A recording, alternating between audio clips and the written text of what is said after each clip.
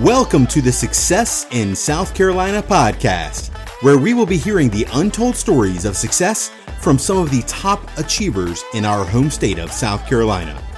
These neighbors of ours will also share their time-tested personal philosophies and solutions to inspire us, educate us, and help us find peace, joy, and love, along with a purpose, a mission, and a vision for our lives.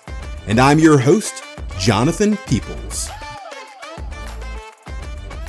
Our guest today is native to South Carolina and lives in the city of Fountain Inn. He is the executive director of the Upstate Mobility Alliance and a founding partner of Pecan Public Relations. He's also the mayor of the city of Fountain Inn, which is one of the fastest growing cities in the state, and was elected into office at the age of 31, making him the youngest mayor in the city's history. Greenville Business Magazine recently named him one of the 50 most influential people and one of the best and brightest under 35. His list of achievements, recognitions, boards, and committees he served on could take up our whole show if I listed them all, but instead I'd prefer for our listeners to get to know the man behind all these honors, because he is a truly genuine, down-to-earth, likable person with a heart to serve his community. Welcome to the show, one of my new friends, GP McLeer. Hey, GP. Hey, how you doing today? Thank you for having me. Yeah, my pleasure. In your current role as Mayor of Fountain Inn, serving in a public office is a long way from where you started, right? You've got your degree in arts management, right? Yeah. And you worked as executive director for South Carolina Arts Alliance. Tell us a little bit about that journey from arts career to a public office. Yeah, so I played guitar, trombone, and piano growing up. The trombone because it was free. It was my uncle's old one. And from there, I played in the band in school, and in high school, I played in the band for St. Joseph's Catholic School, my alma mater here in town. And it was a really small group, and we also would play the music for the theater shows, the musicals. And I would hang around after school because my parents, I grew up in Anderson, South Carolina, and we drove to Greenville every day for school and back. And so I would hang out after school before rehearsals, and my job kind of became setting things up for the band and then setting things up in other places for these different shows, and I kind of just fell in love with the process of creating artwork, and found out though I'm much better managing art than creating art as a skill set.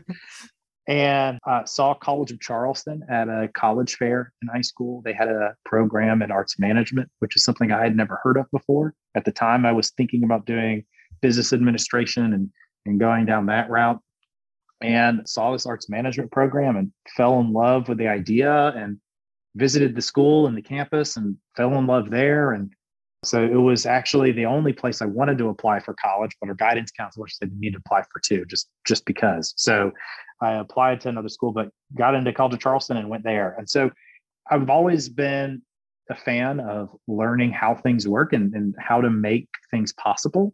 And I think that sort of started my idea around policy work. But I will say that, in sixth grade, we didn't have recess at my school, and we made a petition in our homeroom and got it floated across the grade to bring recess back, and we won. So I think that was my real first taste of that kind of process. And I can of the democracy, yeah, and that things can work. You can raise your voice and make a difference. And to make a long story short, when I worked for the city of Malden, I helped start their art center and created their Office of Cultural Affairs, and was at every council meeting for them, whether I was on the agenda or not, and fell in love with local government.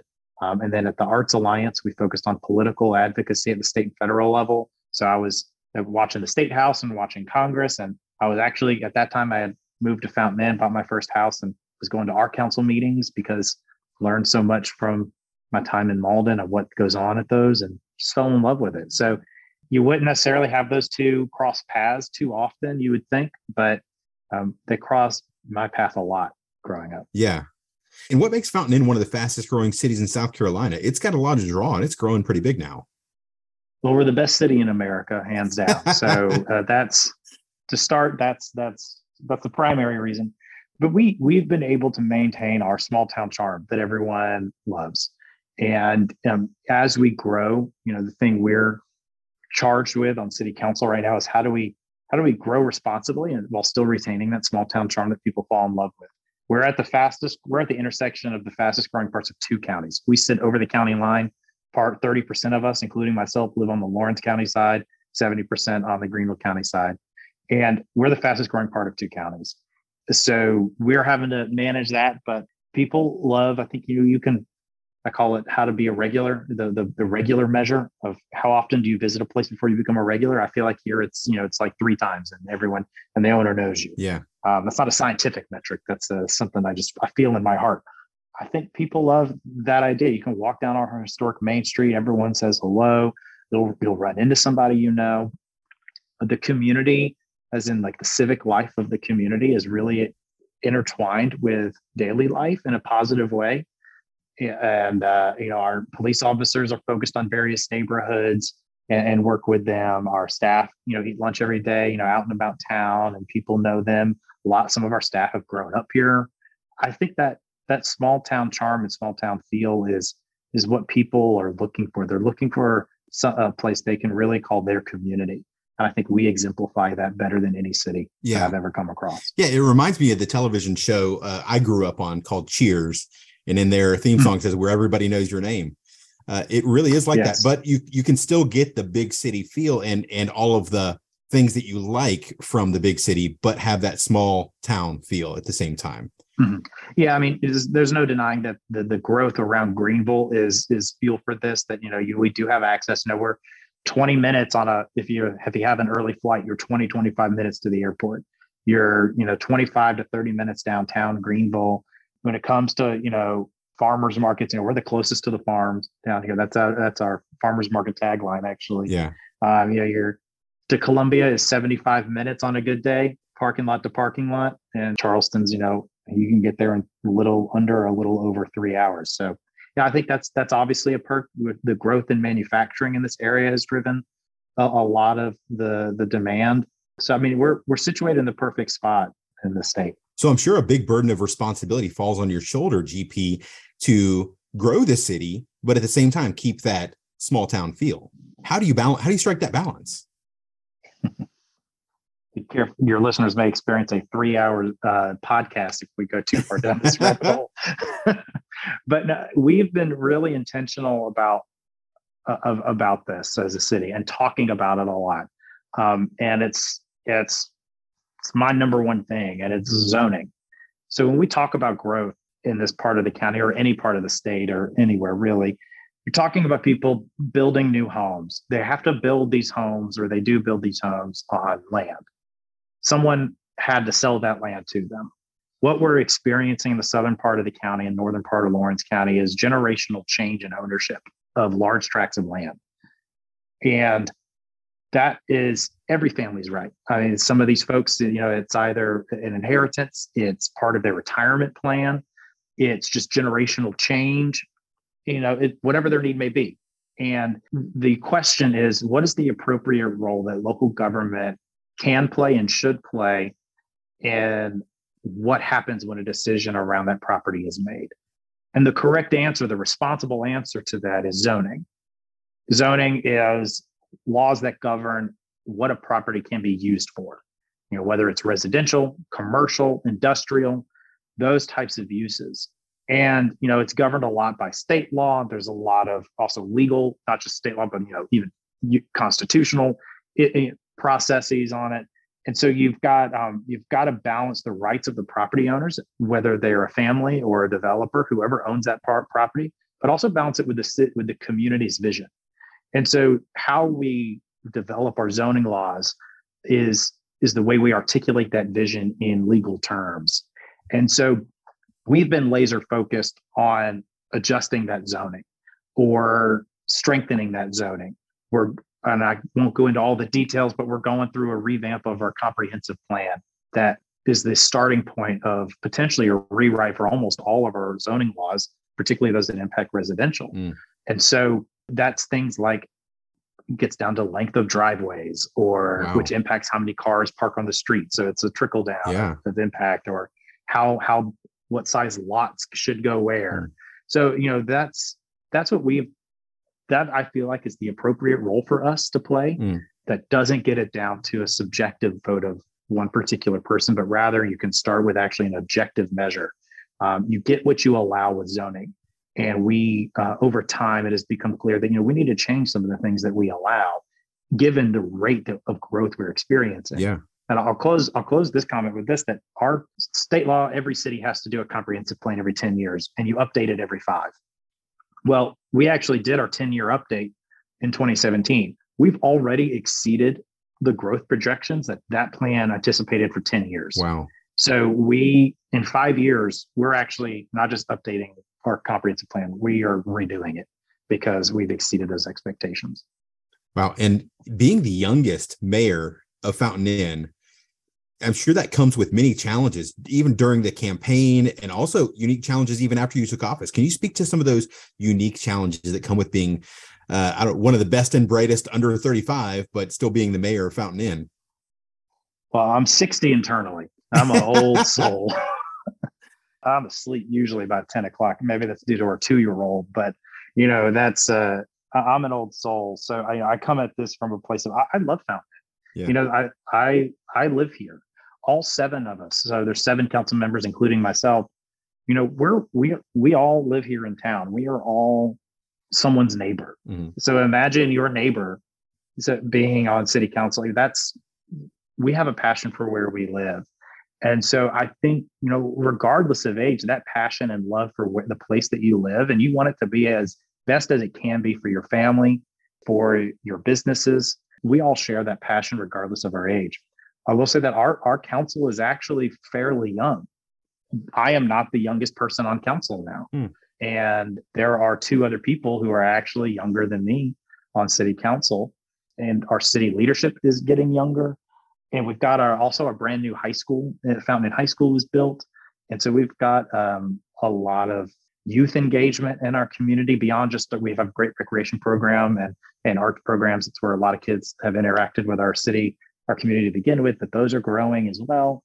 So, I think I don't take my young age as a challenge. It's an opportunity to make sure that we honor the tradition of Fountain Inn and how we became who we are, the best city in America, how we're, the small town charm and protecting that, but making sure that we maintain that allure to every generation. And that's I think that comes with the job at this age. So youngest mayor of Fountain Inn, is it something that you want to turn into a career now? This is your first foray into public office. Do you feel like that you're going to continue down this path? Do you feel like you're going to move up through the ranks, or do you feel like mayor is where you want to stay? Or we got a lot to do before we, as mayor, before we think about anything else. Being mayor is the most rewarding job I have, outside of being a father and a husband and a family man. This is a calling, and there's a lot of great work to do and a lot of great work still to do. I think Fountain Inn is going to experience a second chapter in its modern day renaissance coming up soon. The momentum that we have now in how our downtown is developing and the new commercial offerings that our residents have better choice in, the expansion of some of our parks and services. I think there's a lot of positive things that are happening that our city council collectively, that we have been lock and step together on keeping that momentum going. And I think, I enjoy that work. I really do. Not president next year? You don't want to be the youngest president? Well, I don't know. By the time this airs, I don't know anybody who wants to be in DC during House Speaker votes. So, well, listen, let's shift gears real quick. I'd love to, obviously, super successful. And being mayor is just one of your part-time gigs in a way. It's a full-time gig, but it's a part-time. You've got other companies that you own and run outside of that. Like I mentioned before, Greenville Business Magazine calls you one of the 50 most influential people and best and brightest under 35. I would love our listeners to be able to hear some of your keys to success, GP. Teach us, give us, how can someone else following in your footsteps learn how to be as successful as GP? Yeah, I think there are 2 things that always drive me in my work. One is my favorite quote, which is from the author Malcolm Gladwell. And in an interview with journalism students, they asked, how do you be a good journalist? And his response was, it's about teaching yourself that everything is interesting. And I will say that that has honestly been a theme for me that I carry every day, that no matter the issue facing me or the opportunity, it's interesting. How your trash gets picked up is interesting. How a road is built is interesting. Zoning, I think, of course, as you can tell, is super interesting. Everything. If you come at the stance that this is an interesting topic that I need to learn as much as I can about, you're gonna get a better picture. And the second piece is this idea of respecting or seeking to understand, which goes right in hand with everything is interesting. But that a lot of times in work or in politics or in life, you find yourself, with your Thanksgiving table sitting across from somebody in your family who doesn't agree with you on what type, whether it's dressing or stuffing. We'll take a topic, we'll take that one. That if you come at those types of situations from a place of respect and that you want to understand the other person's perspective, you're going to, I think, find yourself having a deeper understanding of the broader issue. You're going to have a deeper respect for that person. And I think you're going to have a healthier conversation. You may not change someone's mind all the time, but if you can walk away with them understanding your perspective better and you understanding theirs, you're going to at least have a path forward to keep going. So I would say that those two things have been a driving force of mine, seeking to find out more about something as seemingly mundane as garbage pickup. It's a lot more complicated than you think. It has helped regulate how I approach the issue of garbage pickup, for instance. Yeah. And I find both of those very interesting because they both speak to your heart as a politician and a public servant. But I would love to take a deep dive into the seeking to understand, because I feel like that is so counter to our culture right now, GP. Especially with social media, everything out there is trying to divide people, and it's people want to put their fingers in their ears and don't ever want to hear any other point of view. They don't want to seek to understand the other people, and they dig in their shoes and feel like I'm right, you're wrong, deal with it. Right? How do you bridge those gaps? You said coming from a place of respect, but give us a little bit more. Speak a little bit further into that. Yeah, I think it is what's missing nowadays, that there is political opportunity and division that really only furthers either a person or a group of people. And to stoke that division, I think, is just to play into everything that's wrong and how we are meant to operate as human beings with each other, let alone in our political systems. So in every line of work that I've done, whether it's been in local government, when I had to convince city council members when I was a staff person of, changing a law on something, or I wrote the policy for the Malden Public Art Trail that still goes on today, and coming up with the right process for that. Or it's talking with legislators at the State House about transportation funding in my new job, newer, I guess I'm 7 months in, I guess I can't really say I'm new anymore, but whether it's talking to a legislator about how to fund transportation initiatives across the state, you can't come at those topics from a place that my way is the only way, because everyone else also thinks that. And I think it boils down to the fact that I see sometimes my job when it comes to these like political decisions is not necessarily to change someone's mind. It's to add dimension to their view. Have you thought about it this way? Or can we agree that maybe this is also true? Or that here's where I'm just the basic of here's where I'm coming from. That's how I have tried to live it out. I could go on and on, I guess, but I can stop there. Many people, and myself included, can be guilty of just forming an opinion right away when we don't necessarily know everything behind the issue. We know maybe 1% or 2% or 5% of what's going on, and we've already formed an opinion, instead of, like you said, first of all, teaching ourselves everything is interesting. And then second of all, seeking to understand, getting that other 90% or that other 95%, instead of maybe we're right, maybe we're wrong, but just blowing straight in there. Yeah, I also I guess the third component to this that I've tried to always live out, it's not advice necessarily. I guess although you could apply it as such in terms of success, is focusing on policy and process. So a lot of times things come down to poor communication, or they come down to a misunderstanding, or they come down to lack of transparency and just not knowing that something was going to happen. So when we come to a problem, I always like to look at what is the policy that has governed the decision that was made. Is that policy strong enough or broad enough or specific enough, whatever the case may be, is that the source of friction here?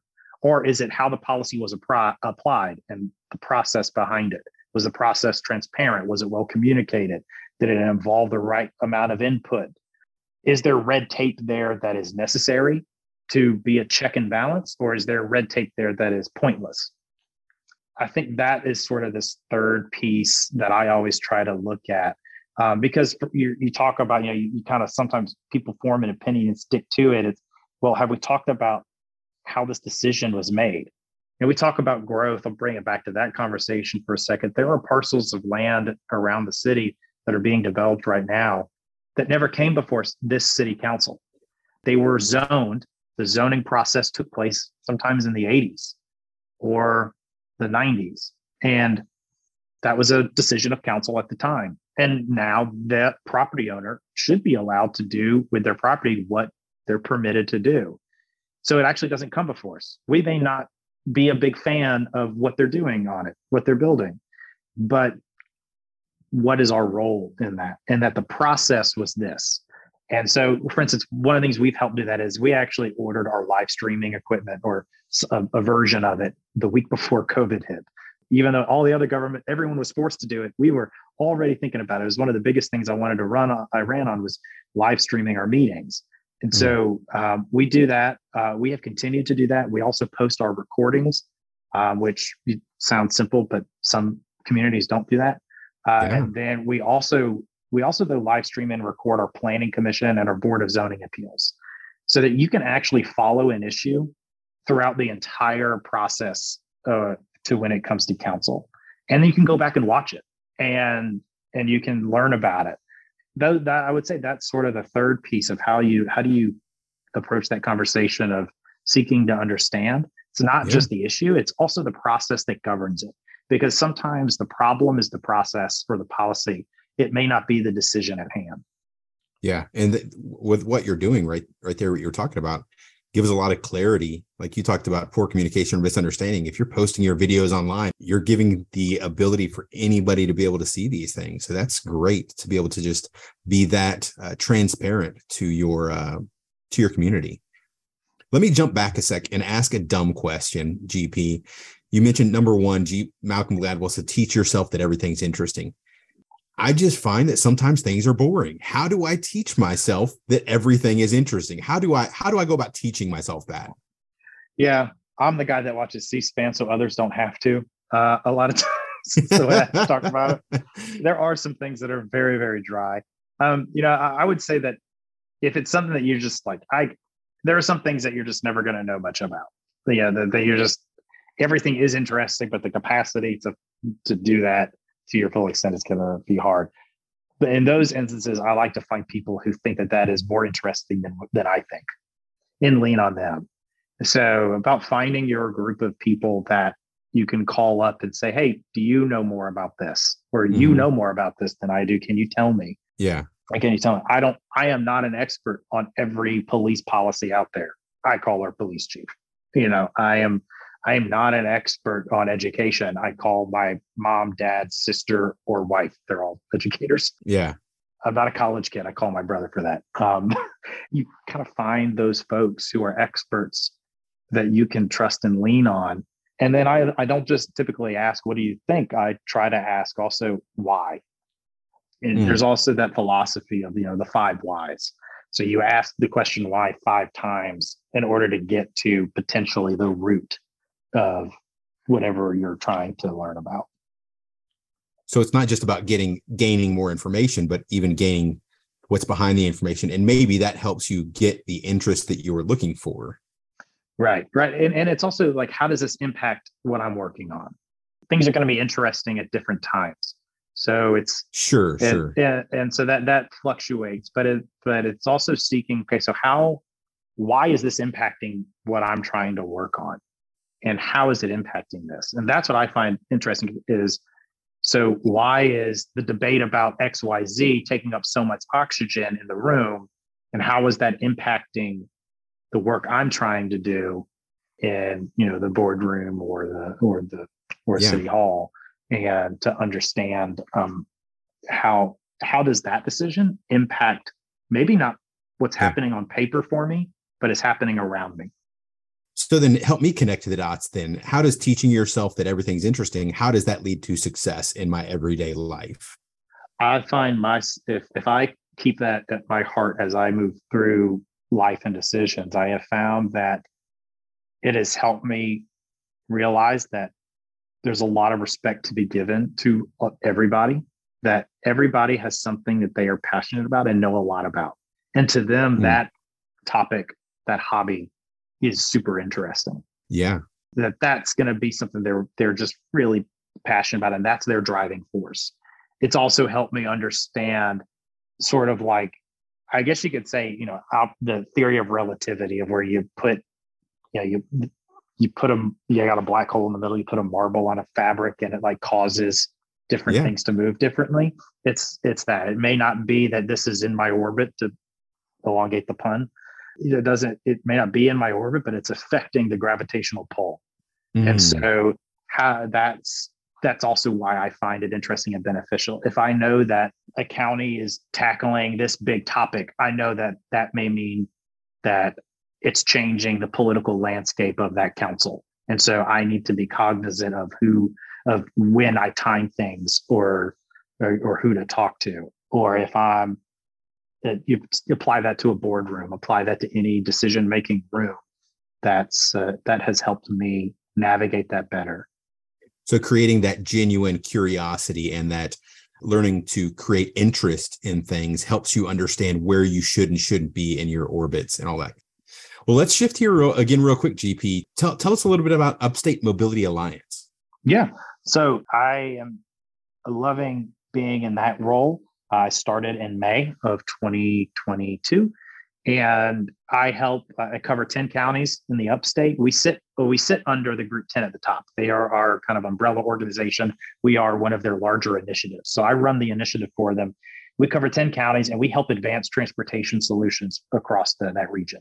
We try to take a regional view on that.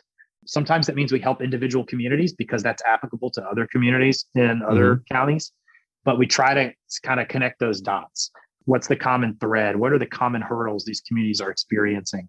What are the common opportunities that they have been navigating? Our ultimate goal is that, the mobility, the upstate is easier to get around. That's probably the best way to talk about, the best way to frame it. Whether that's on a bus, whether that's in their own car, whether that's walking, or whether it's going to the airport. And all the innovation that's ahead of us paired with the reality on the ground. So we help communities kind of navigate that and bring better public awareness to all of it. Going back to your rule, people will find that very interesting when they're stuck in traffic at 5 o'clock during rush hour. They typically find it very interesting when it's not very free to move around. But I think, I love that work because transportation is a behemoth and we cover the whole sector technically. So you're talking about not just like how to get on a bus and bus routes. We're talking about bus manufacturing. We're talking about workforce around that. We're talking about getting to and from the airport. We're talking about trail systems and how they connect communities. We're talking about these funding mechanisms and policy mechanisms that provide the underpinning support for public transportation in all of its forms, whether that's a bus on call for seniors to get our senior citizens or those who need have medical appointments in more rural areas, or it's a robust bus system like we have in Anderson, Spartanburg, Greenville, and Clemson. It covers that whole gamut. It's huge. There's a lot of policy that surrounds that work, a lot, because on top of all of that, you've got Well, all of these things drive on something called a road. So you layer on top of it road funding and road improvements, and you've got yourself a very complex quilt, a very warm, dense quilt of red tape. And what I find exciting is I like exploring red tape. Why does it exist? What's the justification for it? How can we tweak it or navigate it to make it better for the people that we support? And so that's the kind of work that we've been doing, and I really love it. It's a whole new industry. We talked about, I came from the arts sector, but I was steeped in policy work, and so I find digging into that stuff fascinating and interesting. As mayor, I've had the opportunity to have a lot more deeper knowledge about how all of that works in the transportation sector. And I'm really happy to put that to work for the whole region. If you listen to my podcast, at the end of my podcast, my tagline offers people transportation advice. And I need your help with this, GP, to get this message out. I tell people the left lane is for passing, so speed up or move over. You could say, comma, it's now the law, because it is. It's now the law. Yeah. It's a $25 ticket. I've never heard of or seen anybody getting a ticket for that, but we need to start. They've done 490 tickets in the first year. Last year was the first year of enforcement. Wow. And it's 490 tickets, I think, was the number. Okay, I'm going to take a second here and I'm going to insert it in an applause.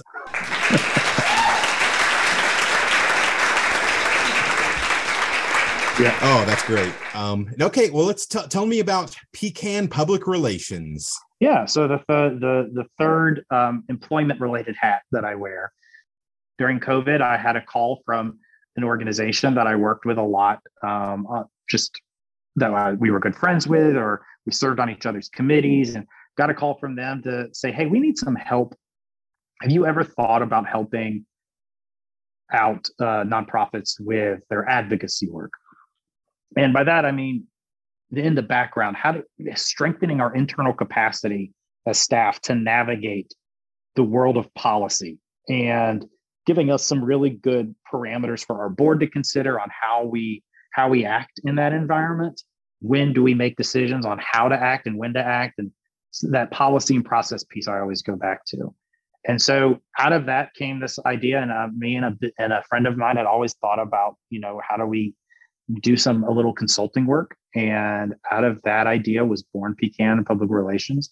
We specialize in helping nonprofits with their advocacy work, but we also help with communications and governance and events. So we have a handful of clients across the state, all nonprofit organizations that we're helping, whether it's kind of giving advice on how the process works, or it's building a policy for their board to consider on how they can navigate this space, or it's newsletter digests on, hey, here's what's going on in Columbia, and trainings along all of those lines. So we just kind of help them. Nonprofits are finding themselves to have a necessity to navigate that environment more than they really have in the past. And there are legal constraints on how nonprofits can and should navigate that with their 501c3 tax status. And so we kind of just help them demystify the process first, just so they understand how decisions are made, and then maybe interpret, hey, here's what this means, and here's what's going on. So we help them with that, but then also we help, like I said, communications work, PR work, and trainings and governance. Wow. So you can help me turn this podcast into a nonprofit? We can do that. Yes, we can. It's already, I'm already making no profit from it right now. So it's already a nonprofit. Perfect. Yeah. So yeah, we've got some really great, we've been able to help clients in the spheres of housing and homelessness and early childhood initiatives, and in nonprofits in general, just as an entity. We've also learned a lot. What I love about it is it has helped me learn how interesting all of these other issues are that we have learned. Personally, I've learned a lot as well. And I find the work really rewarding. Where can people find you, GP? If people want to reach out, they want to connect, where do you recommend they reach out to you at?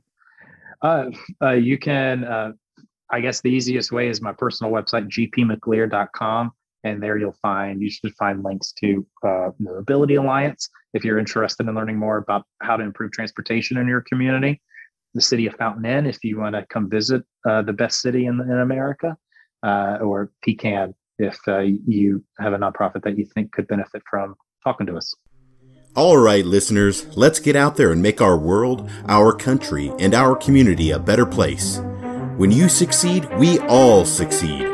And as always, this is a friendly reminder that the left lane is for passing. So speed up or move over.